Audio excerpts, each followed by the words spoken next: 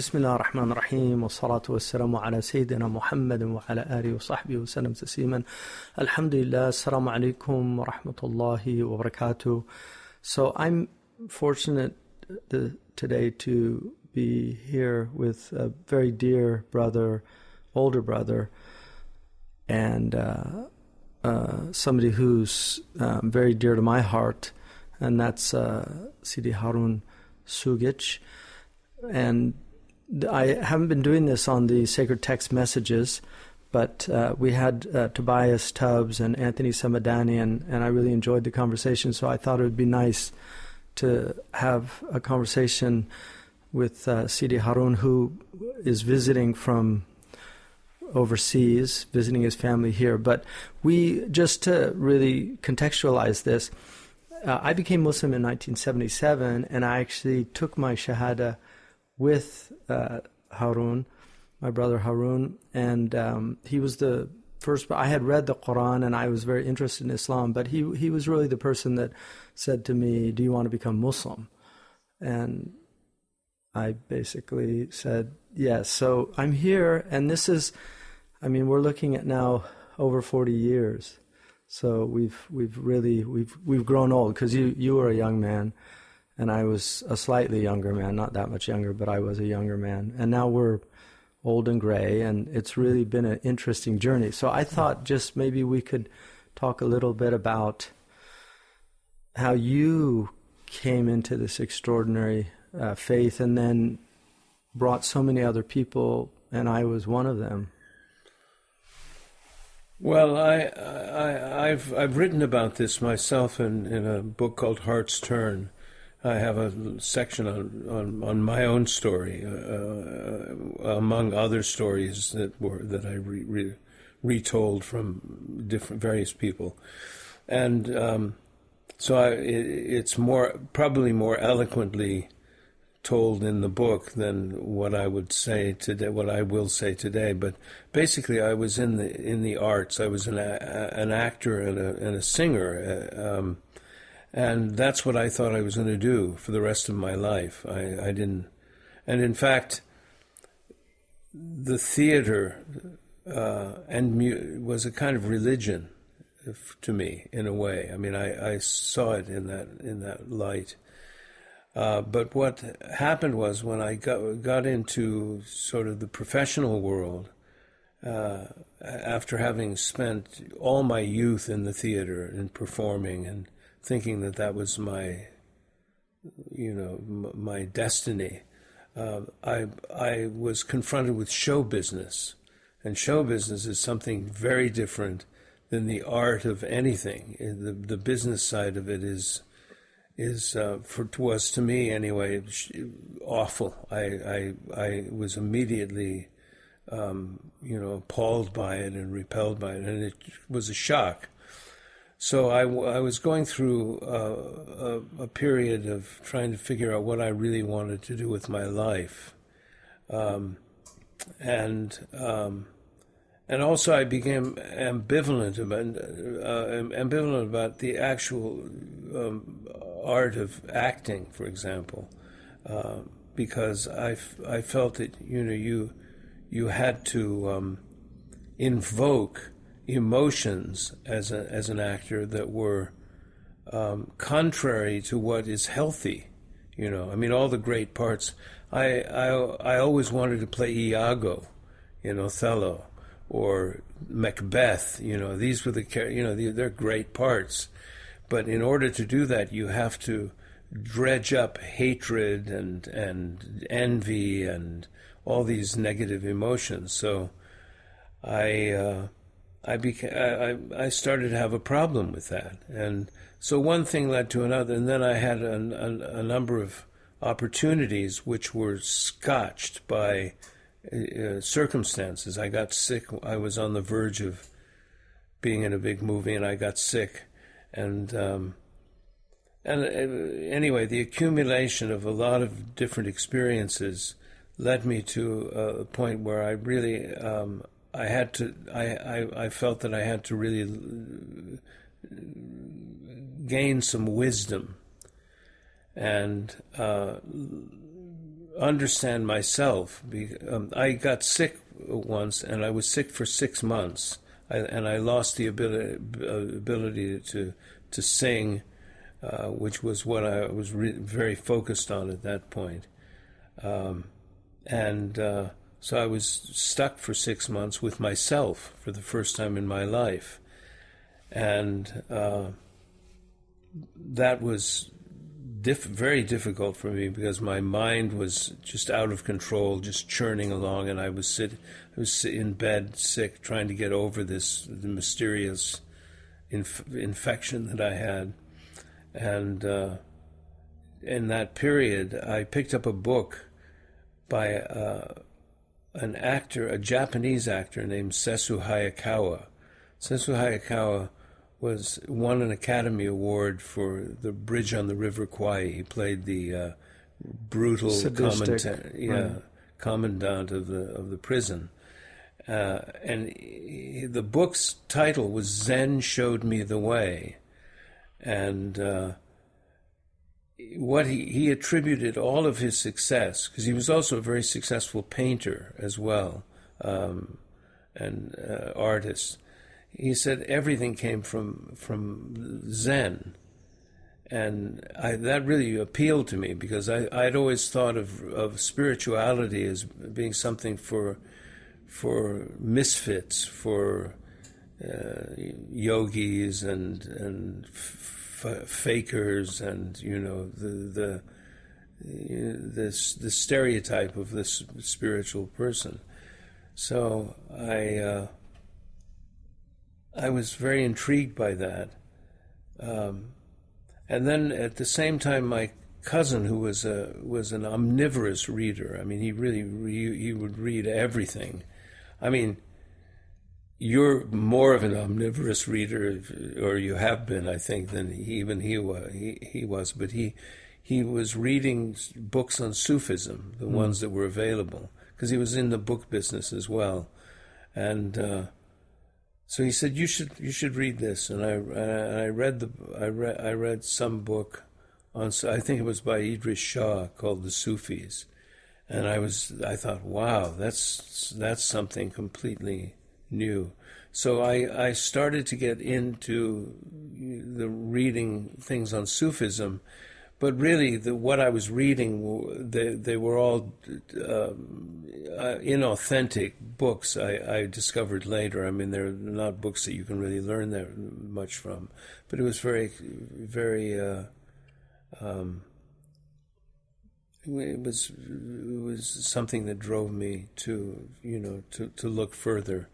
And then I got involved with Sufi groups because I became kind of obsessed with Sufism. And I didn't understand that I knew that it had something to do with Islam, but the way that it was presented, it wasn't clear.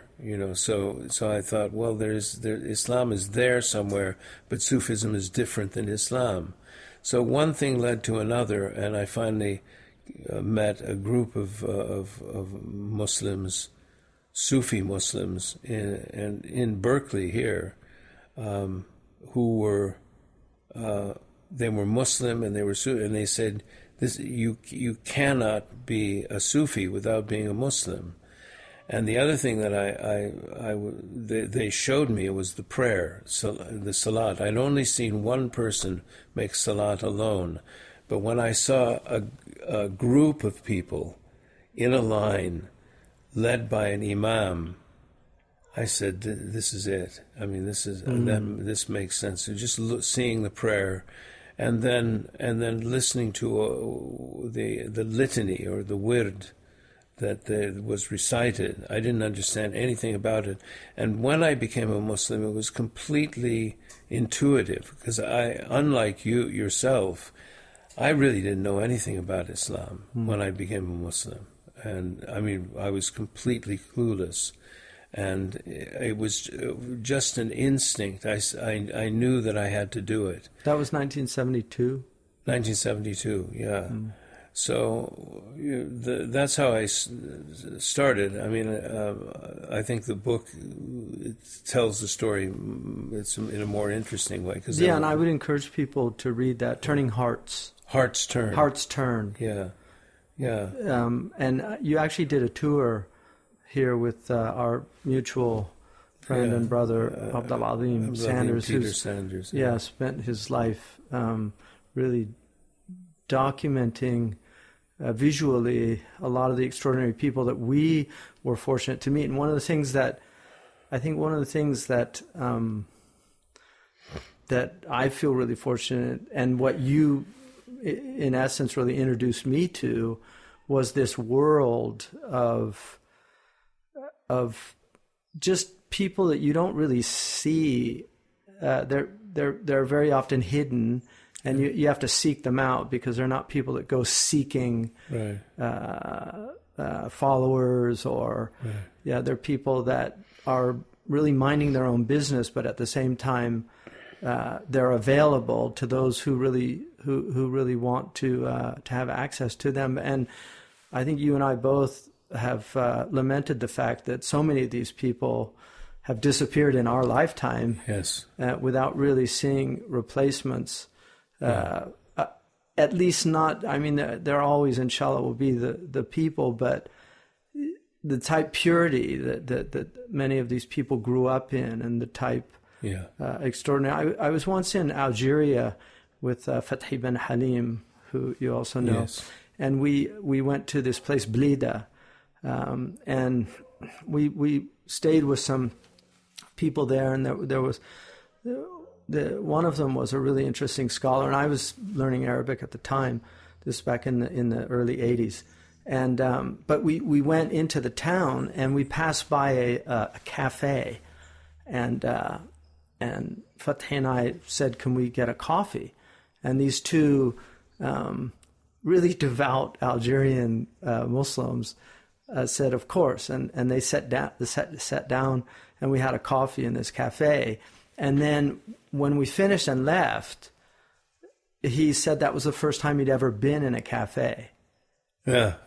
Because for them, that was where the battalin, the wastrels spend their time. Right. And it was a real shock for me because, I think we tend to forget that, there really are those type of people were quite common in the Muslim world. Well, when we were in Fez, and I know you know this place, right next to the Karaween, just up from there's an almond milk shop, and we would all sort of go and have an almond milk, and there was this fakir from Fez.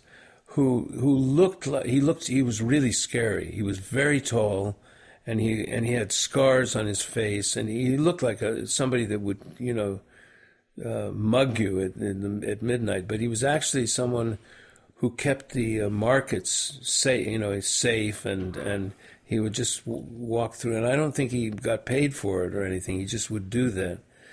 And make sure that people weren't being cheated, and he had that sort of moral authority, and plus he was physically very strong. Anyway, we had been doing dhikr someplace, and I think it was I can't remember this. I should ask him, but I think it was Abdulatif Whiteman, and I slipped off to have an almond milk, right? And we're sitting there, in the second floor, looking out in the street, enjoying our almond milk. And suddenly this fakir passes by, and he looks up, and he frowns, and we look down and look at him, and then suddenly he bounds up the stairs and says, "What are you doing here? Get out!" And he pulled us out of. And then he said, the last thing he said is, "Don't you ever go back there again, ever." And I never did. Yeah. Amazing. Yeah. So, subhanallah. I mean, we really did see something, a world that that you just don't see that anymore.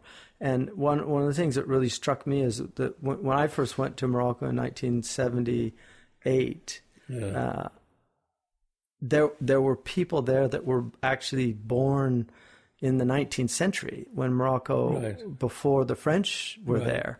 And one of the things we went up into the lower Atlas Mountains, and there was a sheikh there named Sidi Saleh. I stayed with him.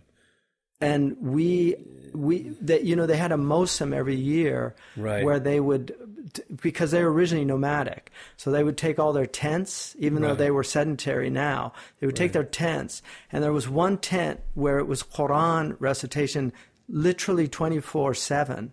So they would have what they call munawaba. People would go in and recite ajza, and then they would leave, and another group would come, and they just kept it going for a whole month. It was a month of August. And one of the things that really struck me was I was with a group of English and Americans, and this is 1978, so I was really new in Islam. And there were two of the women that were with us that there was a very antagonistic relationship between them, and coming down from England.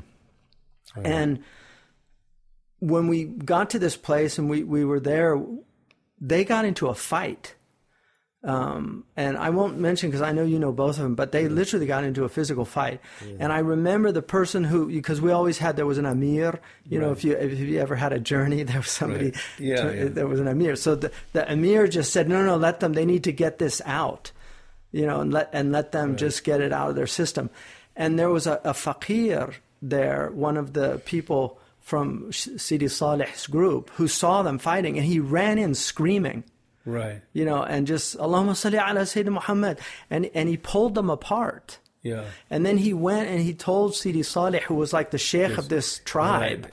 So very noble. Very noble and just an amazing man. And he brought all of us together in his tent, and I'll never forget, as long as I live, he gave this dars about islah, that al-bayn, about rectifying between Muslims, and he said how you never allow Muslims to fight. And that's wonderful. It made me think about like our culture, where when that happens, like people like fight, you know, they really get into it. And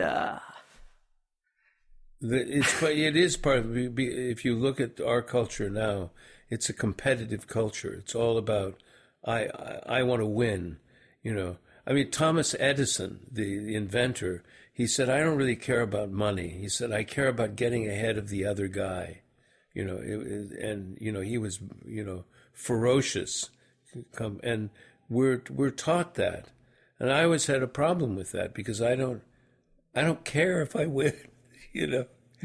You know, it's very interesting you're saying that, because the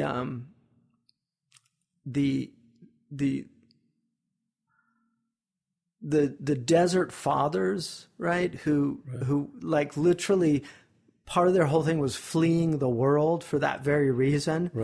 But Thomas Merton, he has a book called The Desert Fathers, and they're all vignettes about these Desert Fathers. But he has two of them that lived in a cave together in Egypt for years. They'd been living in this cave.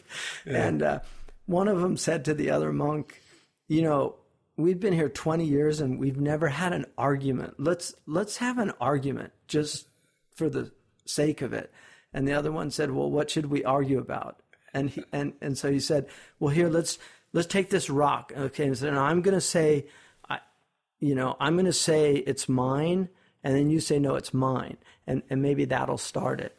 And so he puts the rock down. He said, that's mine. And the other monk said, you can have it. I've heard also Shayukh talk about marital relations in that light. And something I say to young couples, I said, don't fight. And you know, people think, well, that's impossible. Of course we have to fight. Why? If you're upset about something, take a walk. Because, and this, I've seen how this works when young married couples, they have a problem or something, they fight and they say something that they don't really mean, and then 5 years later, they're still thinking about that. You told me that you hated me, Right. in the heat of the moment. So I think that this is what I think is so beautiful about Islam, is it's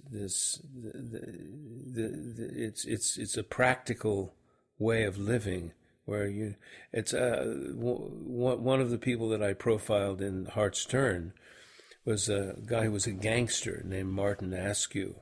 And Martin is a wonderful guy, but he was an East London gangster. I mean, really violent guy.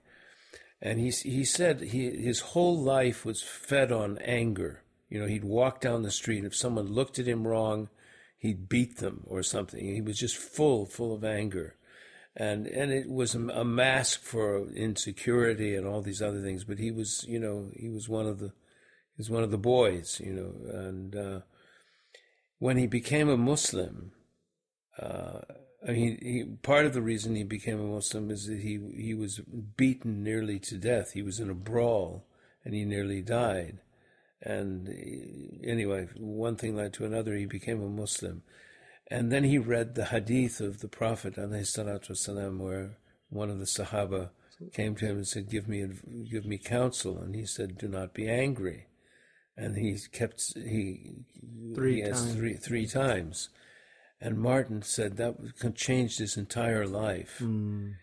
And so what he would do is every day he would go out with the intention of not being angry, and people would, and it's a remarkable thing until he just got used to it. I'm not going to get angry. And he was in a culture that provoked, provocation was part of the culture. And he said, "No, I'm not going to be angry." We had last week. I spoke with Tobias Tubbs, who was unjustly put into prison for a crime he didn't commit. Spent 28 years in prison, but his philosophy was, he was a Muslim. He was 20 years old. He was a Muslim, but his philosophy was, God determines your circumstances, you determine your response. Right. And so he just said, I'm here, God put me here, and I'm not gonna be angry about this. I'm gonna make it work for me. And he ended up guiding thousands of people in prison because of that. And he told me that he used to smile all the time, and it would bother the guards. Like, what are you happy about? You're supposed to be miserable. This is prison. Right. And he was like, no, I'm not going to make it my prison, because the prison's between your two ears. Right. Yeah. I mean, the Prophet ﷺ said that the dunya, and this is a sahih hadith, a dunya sijin al-mu'min. Right. The world is the prison of the believer. It's the size of the cell. That's all it is. Right. We have large cells. People in prison actually have very small cells. Right. But the mind has this infinite capacity to journey. And there was a young Mauritanian who I recently saw in a dream. I hadn't thought about him for a long time. But he, out in the desert, he used to visit places all the time. He would tell me, I went to Switzerland last night, like in his dreams. And he said, it's all green, and there were all these amazing mountains. And he just had that amazing capacity to go places in his mind, and it was really it was unusual. So I couldn't agree with you more about just that transformative power. And then niyyah, like you said, he would go out with the intention. And I think that's where intentionality and the fact that intention is so central to our tradition. Yes, that we tend to forget that how central it is to our tradition. And I mean, one of the things that, because I remember early on, that's one of the things that you really focused on because we lived together for that period when we were in Monterey. And it was all about intention. Like, what's your intention? Right. And thinking about that and what we did and actually doing actions with intention. Right.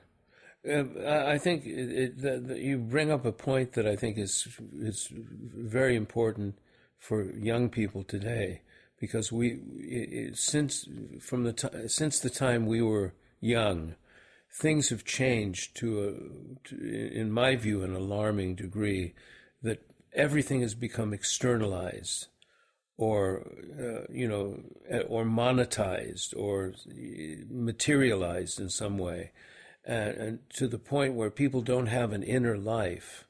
And I've seen this. My daughter once, there was a young woman who seemed, she was attractive and intelligent, and had a nice job. And I mentioned, I said, she seems like a nice person. My daughter said, she's miserable. And I said, why? She said, I don't know. But she said, everybody's miserable. I mean, people are carrying around. And I think it's because they have no everything is externalized. They live in an external world where, the aim of life is to acquire things to make you feel better. And this idea of intention is the beginning of having an inward journey. Right. Because you're suddenly, what's important is not what happens to you outside, but what is your intention, and what's the state of the heart? Right. And we've all experienced that, to some. Yeah, and one of the things I think, the Apple used to have an ad for the iPod, and it was a shadow dancing with the earphones and holding the iPod. So the only things that were actually in color and were was the product. Right. The human being was just a shadow. And it made me think that essentially iPod is, they took out the verb to be, like I am a pod, and just put iPod. Right. So it becomes as if the being is absent, because everything is being there. You're listening, the visual arts, you're seeing, but the khayal, the imagination, is absent. Right. And one of the things that really struck me, in raising my kids, we didn't let them watch television, but I would have them read books, and like literary books, and then we would show them, like, every once in a while an old film of that book. They were always disappointed with the films. Of course. They would always say, it's not like the book. It's not like I imagined. Exactly. And I think one of the things for me about young people today is they're being robbed of their imaginations. Yeah. And that gets to the internal world. Right. Because, some of our great scholastics and the really profound Muslim scholars, khayal was very important. The ability to imagine, to conceptualize things that we only have access to through the imagination. Right. And one of the things about the Quran is that it's really presenting the other world in these incredibly visually stimulating images, but it demands imagination.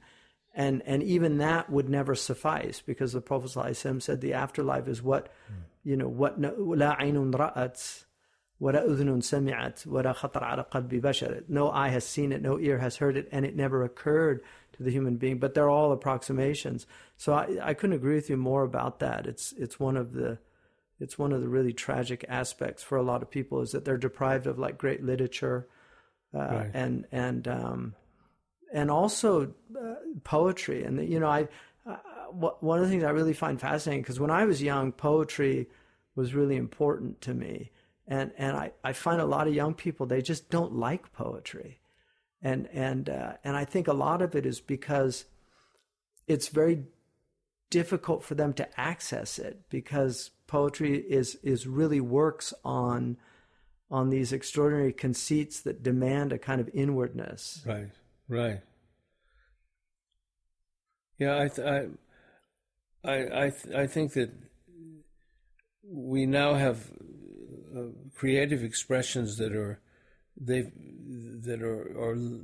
almost everything is linked to how much money you can make out of it, and so everything has become a formula, and so even if someone reads poetry, it isn't necessarily even great poetry. No, I mean I don't even are there popular poets now? Rumi's very popular. Yeah. I mean, poetry has fallen on hard times. Right. Yeah. And even like songwriting, which is where lyrical poetry went. Right. What happened in the past, you had like the Tin Pan Alley, where you'd have songwriters that were professional songwriters. Right. And they often wrote some really clever songs. Something like Cole Porter. Yeah, or Irving Berlin. Or Gershwin. They were incredibly clever people. But when you look at a certain point, they realized they could make money. The actual performer could make money if they wrote their lyrics. And so lyrics just went down the drain. Right. Because all they would do is sing meaningless lyrics. But because they wrote them, they got the royalties for them. Right. Yeah. Right. Yeah. So and this is a trend that's it's getting more and more. Yeah. It's a modern word, monetization. Yeah. I'd never heard of it. Exactly. It's how do you monetize that? Yeah. How do you get? Yeah. Monera was a god too, for the Romans. I mean, this has happened in politics as well. People monetize their public service now. Become lobbyists and so the whole environment now it sort of militates against having an inner life because it's so important and it's affected the way we live. I mean, when I was young, I went to university. It cost me about $170 a year, for tuition. UCLA. UCLA, considered a good university. It was a good school, and my mother, it was like I think $25. She told me. Yeah, it's that. She went to UC Berkeley. Right, and now it's tens of thousands of dollars you spend, right. And if you go to a private school, then it's twice the cost. So how do young people get out in life? I don't know how I don't know how it works. Well, there is a way out. I think the Quran says, "وَمَنْ أَعْرَضَ عَنْ ذِكْرِي فَإِنَّ لَهُ مَعِيشَةً ضَنْكًا."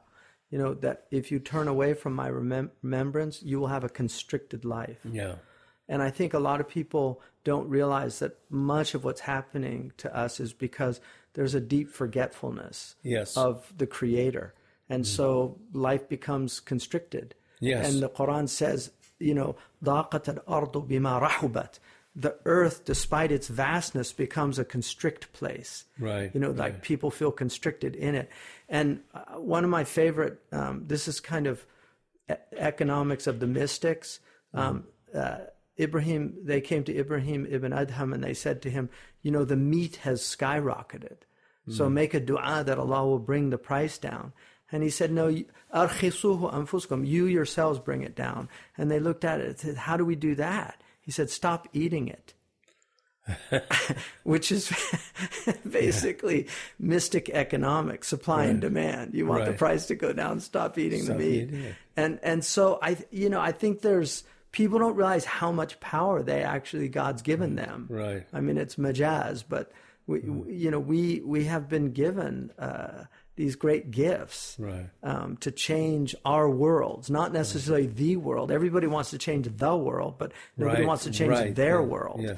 Well, I mentioned this yesterday, but the conversation we had, you were saying, the world is in a terrible state and it's really terrible. And then there was a pause and you said, but I'm doing okay. And I thought, yes, I'm doing okay too. Everybody I know is doing okay, because we live in a universe where we recognize that everything is from God, everything is from Allah, And when the pandemic hit, my son, who's my eldest son, who's a very gifted chef, was worried about being furloughed, and he ultimately was for a couple of months. But I said, remember, everything is from Allah subhanahu wa ta'ala, everything. And he visibly, because he's been, I've told him that all his life, but just the reminder of that, he just visibly relaxed. And when he was furloughed, he had the best time of his life. He had a great time because he could spend more time with his children. He became more physically fit, things like that. MashaAllah. And we need to remind each other of that reality. I mean, I think that Sheikh Darqawi said that nothing brings psychic and satanic suggestions faster than anxiety about provision. Fear of provision. Yeah, it's one of the in the purification of the heart. It's one of the diseases of the heart. Yes. The fear. And then shaitan in the Quran, it says, يَعِدُكُمُ الْفَقْرِ, and he promises you poverty. Right. I mean, that's one of Iblis's great strategies. And then the Quran says, خُلِقَ إِنَّ الْإِنسَانَ خُلِقَ هَلُوعًا. Human beings are created in a state of anxiety. Like we come into the world in a state of anxiety.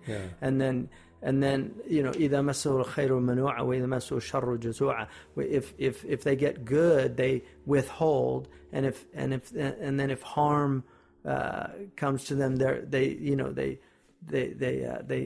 lose it, right? Illa al-musallin, except for the people of prayer, right? And then also the other thing, I mean, what a lot of people don't understand about Islamic tradition is that in the same way that you have these physical laws, there are physical laws working in the world, like the law of cause and effect, the law of entropy. There's physical laws. If you fall off a building, a tall building, you will literally crash and break all your bones. The cat, they studied why cats are able to withstand these immense falls. Do you know what they found the reason was? They're completely relaxed. They just completely relax all of their. So when they land, there's no shock. Right. And apparently they say that people can break bones on their way down because they're just so stressed by what's happening.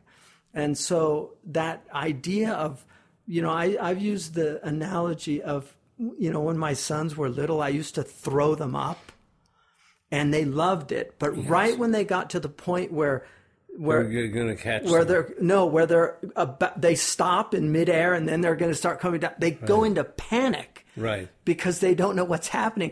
But then they come back into your arms, and then they're laughing again. And every time I would do it, the same thing would happen. It was really amazing to see that. And I think that to me is dunya. It's like people, that panic is forgetting that you're in good hands.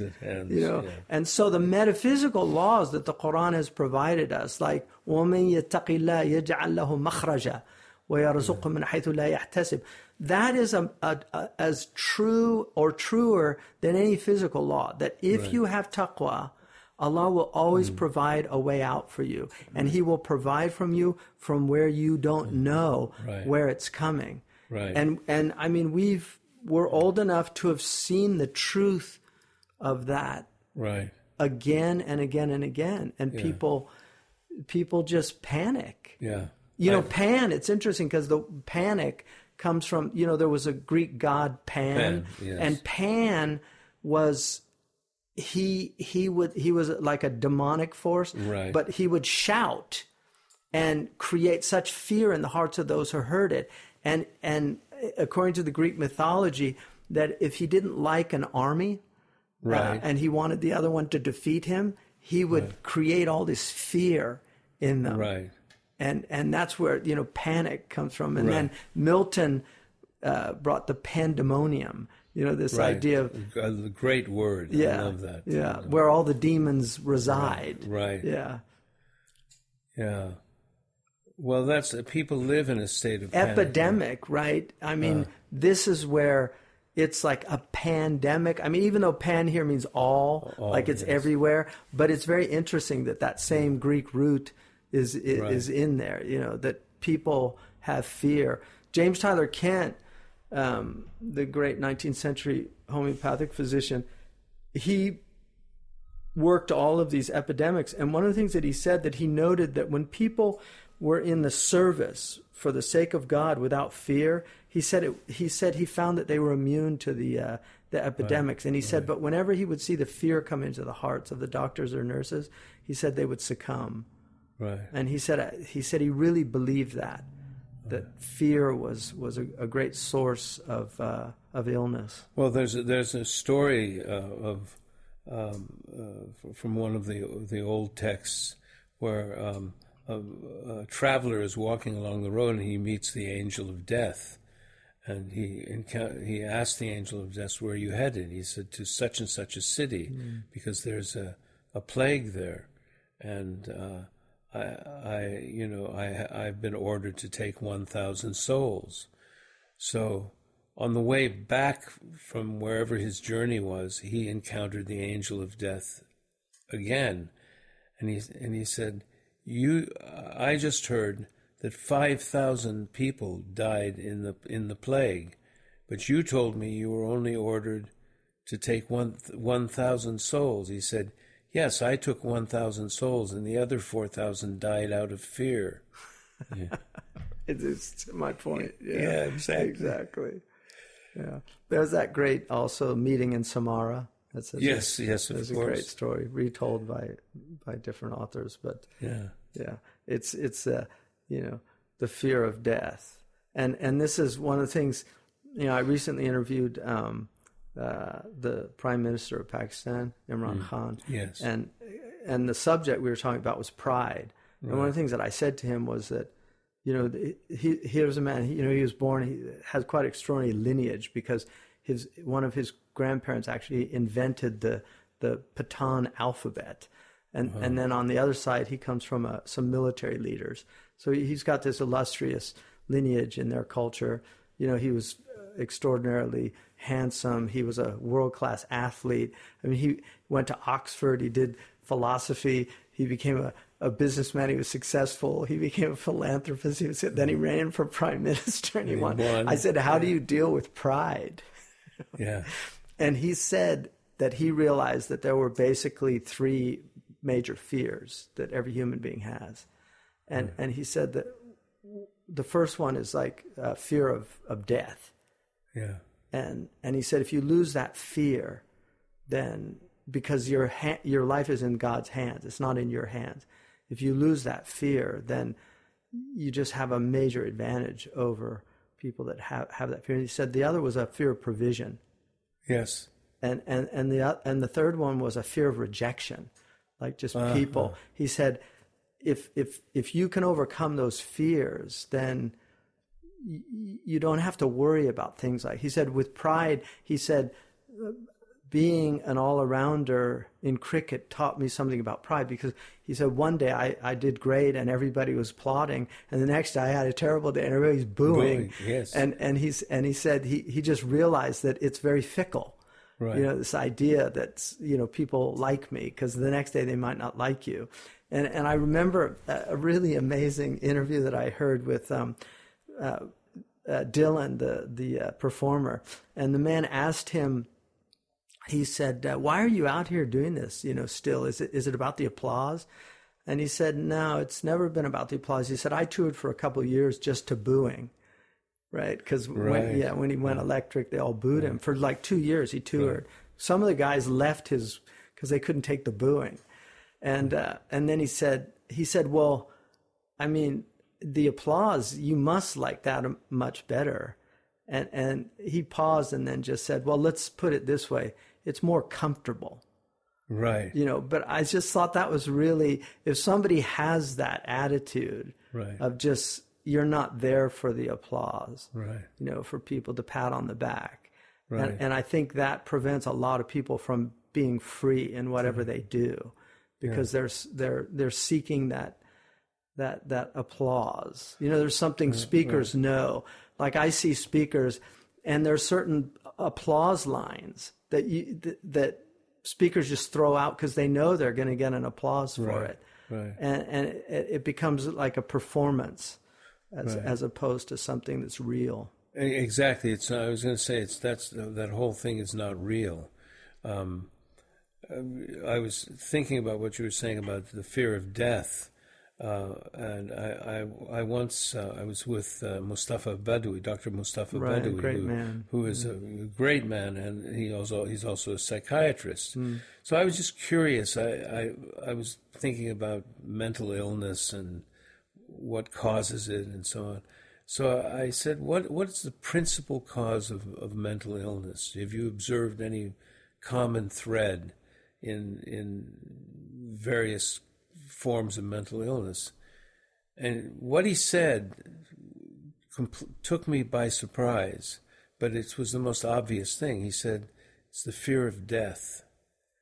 And I thought, wow, that makes sense, because that's the only thing we know that's going to happen to us for certain. Right. We absolutely know that.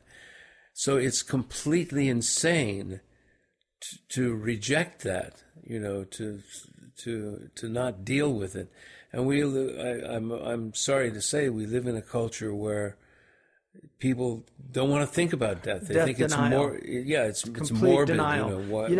It's interesting you're saying that, because one of the things that I have over my where I work, my son did a nice little.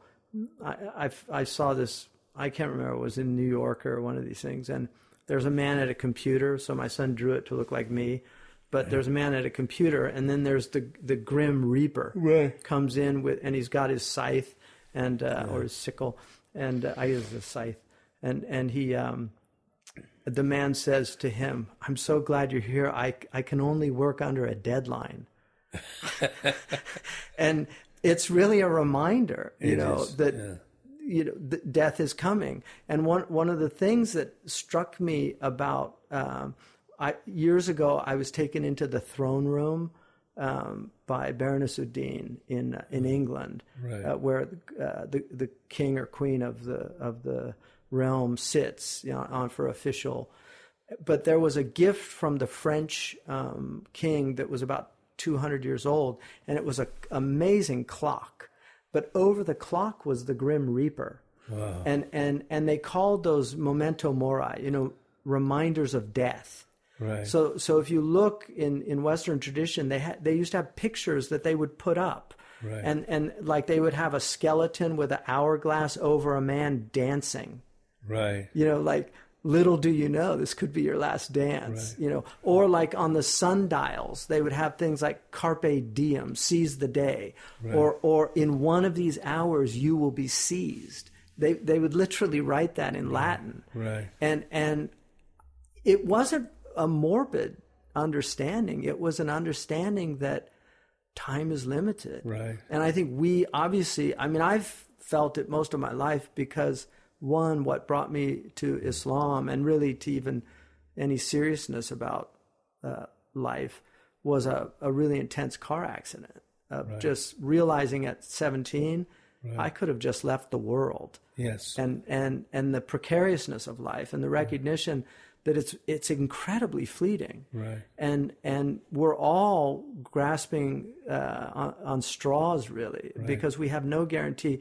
And the Prophet ﷺ said, wake up in the morning not thinking you'll reach the evening, and go to sleep at night not thinking that you'll see the morning. Right. And that's a Sahih hadith that Imam Nawawi put in the 40 as, that is an incredible reminder of the presence of death. And when I was asked to write the essay in the study Quran on death, which I initially excused myself, and just because it was a very daunting task, to say the least. But the editor insisted, just said, no, you have to do this. So it took me a long time, but one of the things that I realized in reading the Quran, and I've read it from different perspectives, like I've read it thinking about family, just so that I could see any verses that had to do with family. I've read it from thinking about poverty, different things, like to try to look at it thematically. When I read it thinking about death, I realized every single page of the Quran has the scent of death on it. Right. Everything. Every single page. Yeah. And I realized that the 3 surahs that people are encouraged to read every day, which is Yasin, Waqi'ah, and Mulk, they're death meditations from beginning to end. Like if you read Yasin, you will see it's a death meditation. Right. If you read Waqi'ah, it's a death meditation. Right. If you read Mulk, it's a death meditation. Right. And it just really struck me of just how important that is. And every night when I was with Murabit al-Hajj, because I actually slept with him in his tent, every night he would say these lines from Imam Shafi'i, and he would repeat them over and over again. And they were basically, "O you who when death comes, there is no repelling." And I find myself in a dark grave. You are the meal that you bring me, because you're a generous host, the forgiveness of my sins. And he would repeat it over and over again till he went to sleep. You know, just like thinking about death as he went to sleep, and we know sleep is the little death. Right. Yeah. Right. It's just amazing. Yeah. But he did death meditation on a regular basis. When I was 16, I think I was 16, 15 or 16, I was typical American kid. I was interested at that point in girls and music and theater and, that kind of thing. But one night I started to lose my scent. I was going to sleep, and then I suddenly experienced this horrifying loss of self. I lost my sense of hearing, seeing, moving, and finally breathing. And I was in this abyss, and in the abyss, I said, well, if I'm not all of that, who am I? Who am I? Right? It was really frightening. And I wasn't someone who was reflective. I hadn't read anything that made any impact on me. I had no trauma in my life, nothing like that. But this just happened involuntarily. And it probably took about a minute maximum to happen. But it was as if time had stopped, and I was in this. So I came out of that, and I was incredibly disoriented, and I was so. I got up. I was so shocked. I got up just to look in the mirror to see if I still existed, and then after that, I tried to. I broached the subject. I had a girlfriend, and I said, "Have you ever thought about dying, because I knew for certain I was going to die." That was the first time that realization came to me. And so I asked my girlfriend, and I drew a blank. Then I asked my parents, and I thought, well, they would say, well, oh yes, we went through that, this is, you're growing up, you'll go through things. They were baffled by that. They had no answer. So I felt very alone. And then years later, I read the writings of Ramana Maharshi, who was the Hindu sage, and he went through at the age of 16. He went through exactly the same thing. The only difference between him and me is that he stayed in that state where he was, in a constant, not of fear, but an awareness. An awareness, and his practice for his, his students or followers was, who am I? And I'm not this, I'm not that, I'm not this, I'm not that. Who am I? And it was only, and I tried to figure out, I tried to, come to some conclusion about that at the time. And I finally gave up. I said, I can't. And it was only after I became a Muslim that I began to understand that process. But I think that that's inherent in our sense of belief, and those of us who have, actually changed religion, or taken on Islam as a religion. I think I don't know a single person who hasn't had some kind of experience of death in one form or another. For me, it wasn't physical; it was a metaphorical thing. It scared the daylights out of me. I have to say, the first time, and I felt some solace in the fact that it also scared the daylights out of Ramana Maharshi. Initially, because to lose everything that you think you are. Is frightening. One of the best teachers that I had when I was doing my undergraduate was a man named Ken Kramer, who was a Buber expert. But I remember he gave a lecture once about that at a point in your life you will come to a profoundly existential awareness of your mortality. And he said it'll be one of the most powerful experiences that you will have. He said for some people it will come very early, and other people it won't come till the moment of their death. Right. And he said, but everybody will have it. Right. And I distinctly remember that, which was it being in a head-on collision, and coming out of it alive. Right. And wondering for about 3 days whether I was dead or alive. Right. There's actually a film with Jeff Bridges where he survives a plane crash. Yes. That's a Peter Weir film. It's a very interesting film. Well, that state that he was in was the exact state I was in. Wow. I mean, literally. Wow. I was looking, I was touching myself, and wondering if I was alive or dead. Right. And I asked him in the class, when did he have it? And he had the experience. He was in a tenement, and he was outside sitting on the East Coast. They had those metal stairs outside, and he was sitting out, and he just had this realization that he was going to die. And he said he felt it in his entire body, and it terrified him. Yeah.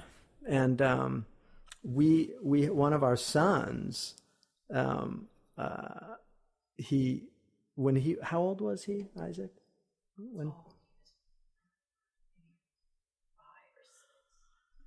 He saw a dead bird, and he looked at it and he said, "What is that?"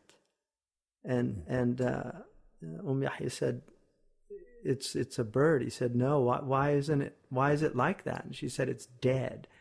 And he said, does that happen to all of us? And she said, yes. And he just started screaming.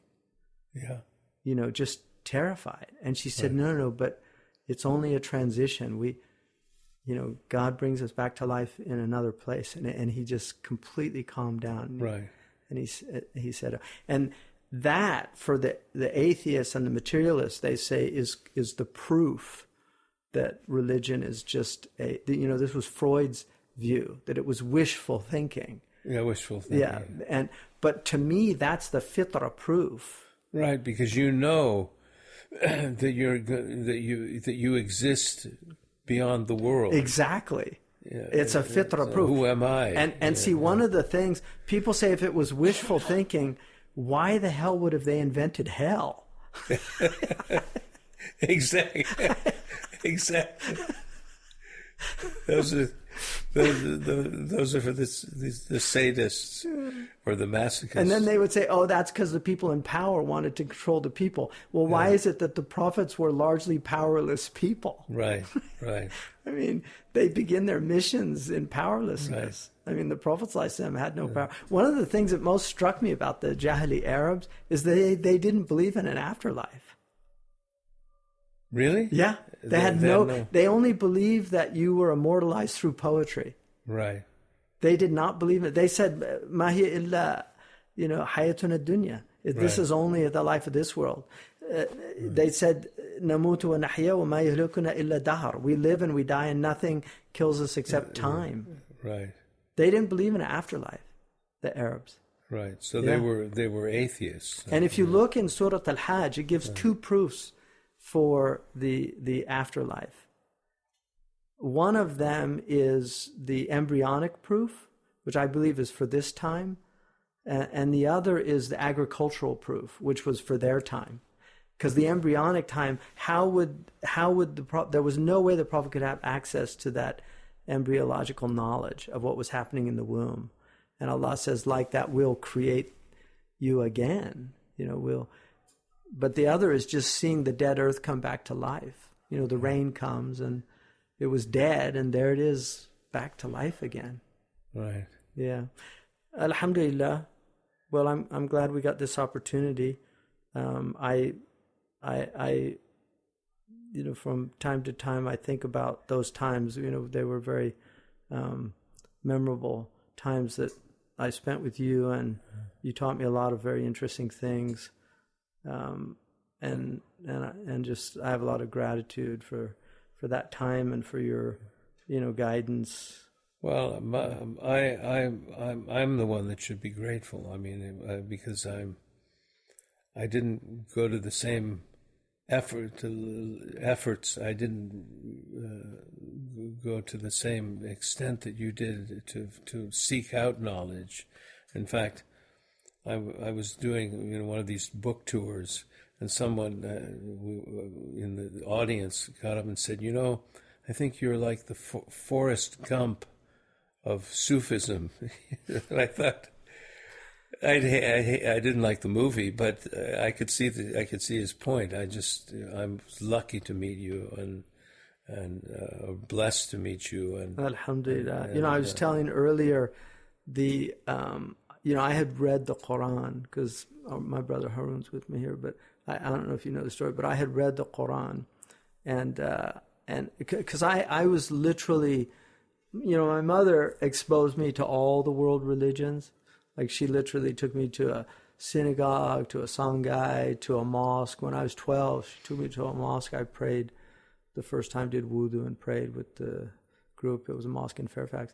But her view was, that the reason, because I was baptized Orthodox, because my grandfather was Orthodox. But she said the reason that you're Orthodox is it's just family. Like, people, if you were born in Sri Lanka, you'd be a Buddhist or a Hindu or something. So she said, you can't ever think that just because you're born into something, it makes it the only truth. Right. And she raised us like that.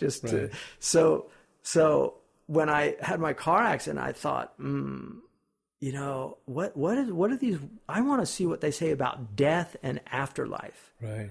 Which is why it was so strange when I was asked to write about death in the Quran, because that's what brought me to the Quran. Right. So it was a very interesting coincidence, if you could use that term for it. But I was reading all these different, and I was studying Houston Smith's book at the college I was going to, The Religion of Man, and Islam was like the last one on my list. But I went and I bought this Quran at a used bookstore, and I'd read it, and I got really interested. And then I found this book by Martin Lings called, it was by Abu Bakr Sirajuddin, called The Book of Certainty. Yes. It was in Ojai. I got it at the Theosophical Society in Ojai. And it was quoting the Quran constantly. And so I had a friend who was at the University of Santa Barbara, and she had just met Harun and his wife. And so I was telling her about, I'm reading this book, the Quran, it's really fascinating. And she said, I just met this man from Mecca. So she thought, because he was living in Mecca, at least his wife was from Mecca, and I think you lived there. We had lived, we had actually lived in Egypt. And that's a whole other story. Yeah. And we come to the U.S., and then ultimately we went back and lived in Mecca. But, So she's telling me about this person, and then I said, did you get his number? I wanted to talk to him because I really hadn't met. I knew one Muslim from high school, Panjai, who was from Gambia, who I found out later was a very successful businessman in Gambia.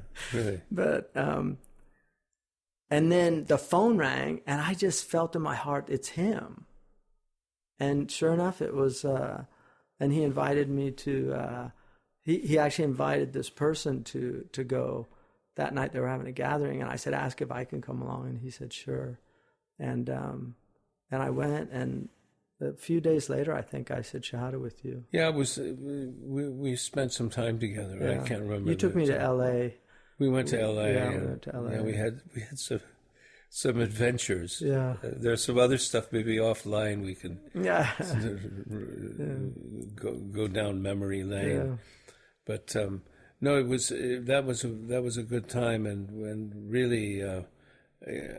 I tell people that you were already there. You were convinced before we even met. Yeah, alhamdulillah. I mean, I was definitely wanted to. Right. Yeah. Become Muslim. But you kind of read yourself into to Islam in a way. I mean, by looking, reading the Quran. Me. I didn't know anything. I was an idiot. I was clueless. And it took me a long time to sort of really understand what I was doing. It was completely intuitive. I just said this. I know just by looking at the prayer. Just when you see that, to me, I said, because it's ecstatic and it's sober at the same time, and it's real. It's people do this and they. It's just so it's so beautiful, and I think as Muslims we lose sight of the beauty of what we're supposed to be doing every day. We were talking yesterday about Imam al-Ozai, and this idea that one of his shurut, which it's interesting. You mentioned this is in Maliki fiqh as well. Yeah. Is that you should have khushu' in your prayer, and apparently in his madhab, if you don't have khushu', you have to go back and do it again. Yeah. It's not acceptable. So I thought, we really have, and that what that indicates to me is that the Sahaba and the Tabi'een, they all had khushu'. They right. It was just a normal thing. And then we become so distracted. The Prophet ﷺ said that the first knowledge that would be lost was ilm al-khushu'. Allah. Yeah, the knowledge of that awe of God in the prayer. And some said, well, the hadith says the first knowledge that would be lost would be inheritance laws. And the way they reconcile between the two is the first inward knowledge would be khushu', and the first outward knowledge would be inheritance laws. Allah. Yeah. Wow. Ya Allah. Alhamdulillah. Well, thank you for this. I know you're on your journey, and it was I actually this morning at 6 a.m, I was talking to people in Kerala. I had a talk with these people in Kerala. They asked me to speak, and so it's been a long, strange trip. Yeah. But we're grateful, Dad. So alhamdulillah. Barakallah fikum, Sidi. Thank you very much. I'm going to take you to the airport, inshallah. Yeah, so we have to go. And Harun, I know this was on quick, so I really appreciate you. You're always, mashallah, Barakallah, always ready and willing and able. May Allah reward you, inshallah, and your family, and bless your children, inshallah. Ameen. Bless all the people, and may also we should pray for our brother and sister in Malaysia. Apparently, they're worried that it's a failed state, and what a shame. Yeah, because there's people committing suicide, and they're white flags. They're putting white flags out that they need food in Malaysia. In Malaysia, yeah. How is that possible? Because of the COVID, and the government's just having a really difficult time. So. Yeah. It's one of my favorite countries. It's a beautiful place. I was there in 2019. The Malay people are just, the adab of those people is just so wonderful. And then Sayyid Naqib al-Attas is one of my favorite people in the world. When I was there, I know you spent a lot of time with him. I spent 3 solid hours with him at midnight. That's what he stays up all night with his coffee. His coffee. And he gives you coffee to keep you up. Right. But he's it's unbelievable. Yeah, he's it's like a walking, library or a walking book. He is one of the most amazing people I've ever met. Really, he really is amazing, man. Yeah. And just such a beautiful spirit, and he just smiles all the time, and he's just full of grace, and preserve him. It's very unique. I mean, you may have had because I'm not a scholar, and I haven't had the ability or capacity to sit in front of some of these people, but with him, I just felt that it was. For me, it was unique because he just lives in learning. He's Faridu min Nu'ihi, the Arabs say. He is. I haven't met any scholar like him. Really, I haven't. No, he's first of all, he is that rare thing. He is a true metaphysician. Like we're students of metaphysics, but he is a metaphysician. Right, and they're a rare breed. But when you meet them, they're always just the way they view the world is just so fascinating because they view it through a lens of order. Like they understand the hierarchy of existence, what they call in the tradition maratib al-wujud, these different degrees of existence, and they really understand them. I mean, one of the beautiful things he said to me, it's actually recorded, I think, but he said, Allah has created a creation where everything knows its place. He said, the sparrow does not fly with the eagle. Yes. And then he said, but man does not know his place. He's the only one. Like the cat he's a cat. Yeah, he does what he has to do. He maintains his cattiness. Right. But the human goes from angel to devil, and sometimes in an hour. Right. That's amazing. Yeah. Jazakallah khairan, Sidi. May Allah bless you and keep you safe and preserve you and your family, inshallah. Inshallah. Thank you. Thank you. Thank you. Yeah. Assalamu alaikum. Alhamdulillah.